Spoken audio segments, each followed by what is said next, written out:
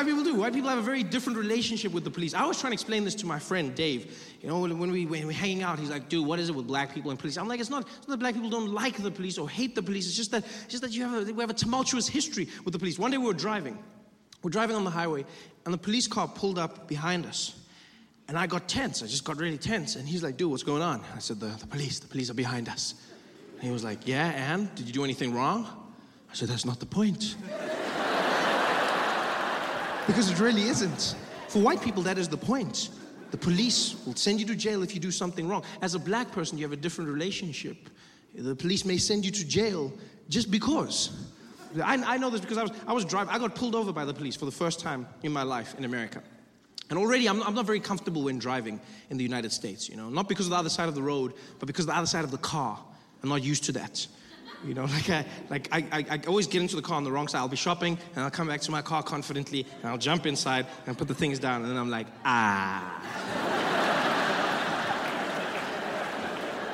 And then instead of getting out, I sit there. I always just sit there.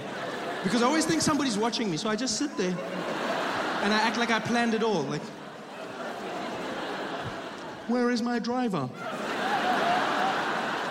Where is my driver? He should have been here by now. Where is my... Oh, well, I guess I'll drive myself. I don't know why I do that. I'm not comfortable. But you have to drive in Los Angeles. So I had a little rental car, and I'm driving on the freeway, and this police car pulls up behind me, and he drives behind me for a little bit, and then he flashes his lights. And I was like, oh, he probably wants to go past. And so I moved over to the middle lane. And then he came with me. And he flashed his lights again. And I was like, oh, come on, just go past me, man. Just go past me. And I went back to the fast lane. He came back with me, and he just flashed the light. And this time he's like, whoop, whoop, whoop, whoop, whoop. And I was like, yeah, go past. You keep doing with me, go past. Because I didn't think he was stopping me. I thought it was basically the vehicular equivalent of that moment on the sidewalk when you both don't know which way to go. I thought we were doing that with our cars, like, I thought that was happening. And clearly he thought that I was evading him in the most polite manner ever. Because he gets irritated and he's like, pull on the side of the road, pull on the side of the road. Now, I couldn't hear what the hell he was saying. I'm not gonna, which I think is part of the problem. I don't think it's fair that police have speakers on their cars and we don't. I think this is a recipe for disaster. That's the first step in mending relationships, is communication, people. I don't know what the hell that guy was saying, but I couldn't tell him.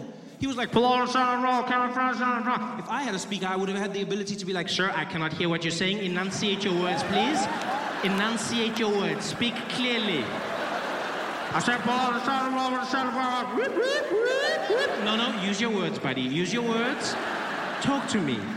Talk to me. What do you need? Pull over. I'll be like, okay, I will be pulling over right now. Thank you very much. Like, it would be more effective. But I didn't know. So I'm then, he's like, pull over. I'm like, I don't know what the hell you want to do. I'm like, what are you talking about? He's like, pull over. And I panicked. And so I stopped. I pulled over right there where I was on the freeway, which apparently you're not supposed to do. I didn't know this because I just know that the police tell me to do something, I do it. So he said, pull over. And then I stopped. And then he was like, don't pull over there. Then I was like, well, you should have been more specific. You can't tell me to pull over and then tell me to not pull over. You should have said pull over at a time that is more appropriate. You can't just tell. Now I'm panicking. He's like, get back into the road. I'm like, this guy does not know what he wants. I'm going back. Now I'm back in the road. And then he's like, take the next exit. And now we're driving. And now he's guiding me along. It's like I had a really angry GPS. It was the weirdest thing ever.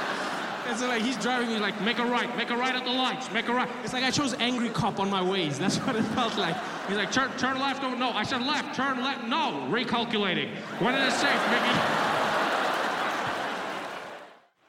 And so finally we stop. I pull over on the side of the road. He pulls over behind me. And he gets out of the car. And I'm shitting myself. And as he gets out, he goes, keep your hands where I can see them.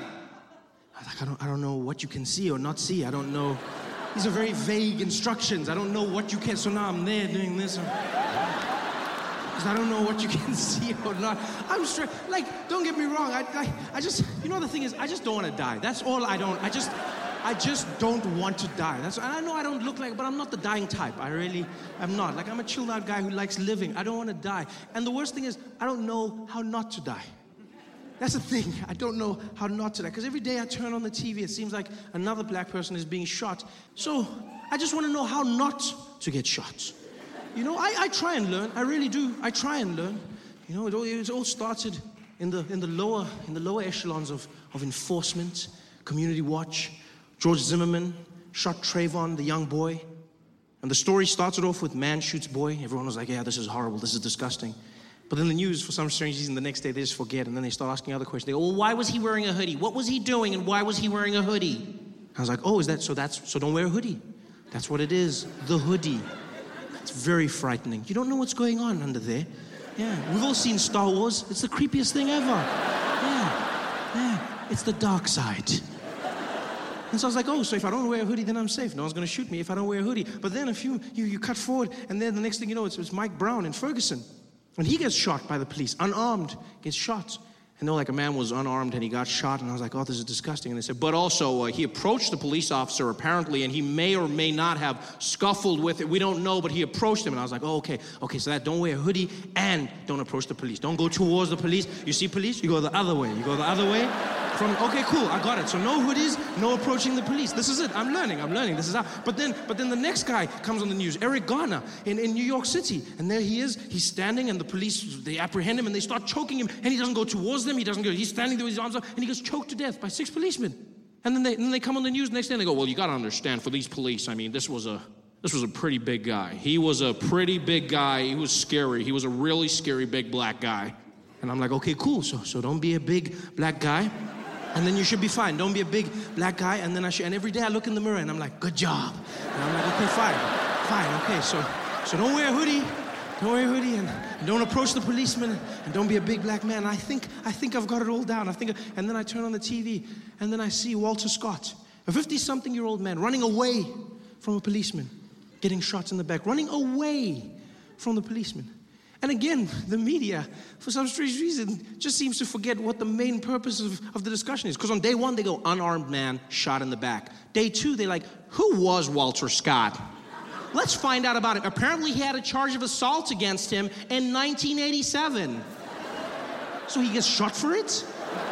How hard did he punch the guy that he gets shot for it in 2015? Well, did he punch the guy into the future and then he came back to get him? Is that what happened?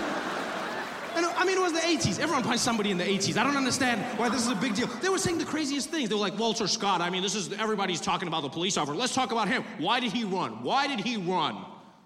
Because he didn't want to go to jail. Are we really going to live in a world where police no longer want to chase criminals? Is that what we're saying? Is that what we're saying? Police no longer want to chase criminals? That's the whole point of the game, isn't it? We played it as kids, cops and robbers, yeah?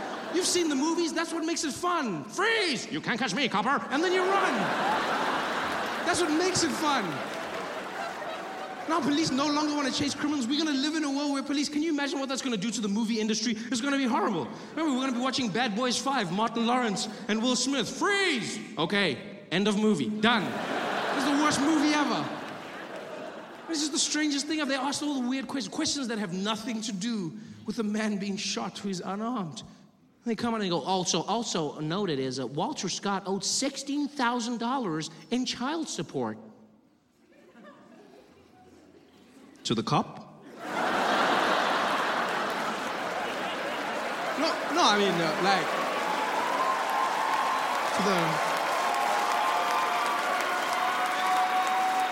Because that would be a different story. That would be like, if that was the mother of his children that shot him, then you know what? I may actually be on her side. You never know. Yeah. I might have been there like, you know what, sister? You shoot him in the back, girl. That's right. You shoot him thinking he ain't gonna pay after he play. You shoot him in the back thinking he gonna run away from his responsibilities. Shoot him dead. But this has nothing to do with it.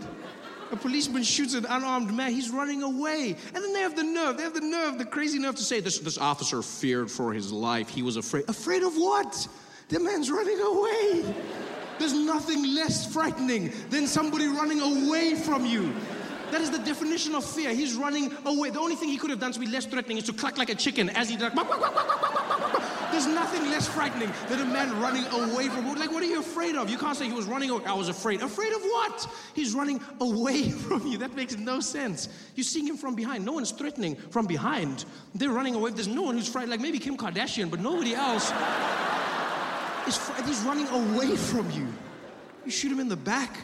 And I was like, yeah, I was afraid. Afraid of what? What, do you have abandonment issues? Why would you shoot a man? My dad left when I was 5.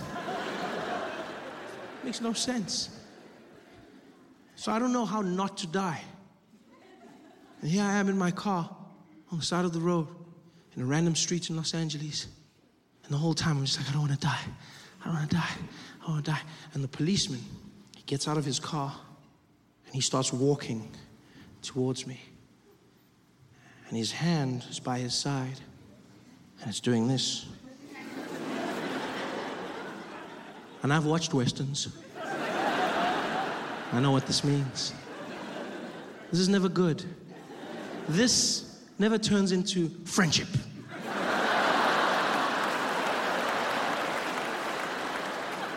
So now I'm starting to stress and I'm looking at him in the side mirror of my car and I'm panicking because objects in the mirror are closer than they appear. So he's gonna get there at any moment. And I don't know why I did this. Like as soon as I panicked, I completely panicked and I launched myself out the window. I took my body and I threw it out the window and I fell onto the side of the car, just and onto the side of the car. I basically went back to nature. I thought of a predator, you don't make eye contact and you play dead. That's all I did. I just played dead on the side of the car. Shame, which freaked him out. He was just like, what, hey, what's going on? And I said, I'm sorry, officer. I'm sorry. He's like, sure, what are you sorry for? I said, whatever it is that's gonna make you shoot me, I'm sorry. I'm sorry, officer. He said, sir, get back in the car. Get back in the car. I said, no. I don't want to die. Please, I'm not falling for that trick. Please, officer, I'm sorry. I'm sorry. He's like, sure, I'm not going to kill you. Just get back in the car. Get back. And I mean, shame, this guy was just as freaked out as I was. I'm not going to lie. Because, I mean, when I put myself in his shoes, what does he do? Imagine that you're standing on the side of a guy jumps out of his own car. He can't even call for backup. What does he say? 10-4, I need backup. And what do you need? I got a black guy killed himself. 10-4, you gotta make something up better than that. We'll back you up, don't worry. Like, you can't, like, what do you say? It's just like weird. The guy's freaking out, I'm freaking out, and I'm lying there. And this guy, he approaches slowly, he finally gets to me and he lifts my arms and he's like, get back in the car, sir, get back. And he stuffs me back into my window. Get back. I'm like, no, I don't wanna die. Please, I don't wanna die. He's like, sir, calm down. Okay, I'm sorry. He's like, sir, have you been drinking? I said, no, sir, I haven't been drinking. I said, okay, calm down. Do you know why I pulled you over, sir? I said, it's because I'm black. And now, I wasn't being an ass, nor was I joking. I'd just been informed that as a black person in America, if you drive a really nice car, there's a good chance you're gonna get pulled over by the police. Yeah, so in my world, he was doing his job as I had been told. Yeah, I wasn't judging him. In fact, I was a little flattered. I was like, well, thank you very much, Mr. Officer, for noticing this bad boy right here. That's right, 2015, baby. I was really excited. He was more freaked out, though, because I said to him, I said, it's because I'm black.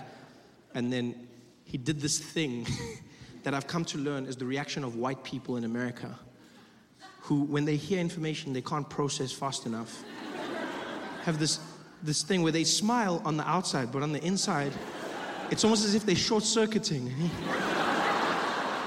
And he looks at me and he goes, I'm sorry, what? I said, because I'm black, that's why you pulled me over? And he goes, no, hey, no, hey, no, that is not, no, hey, I don't, no, that is not,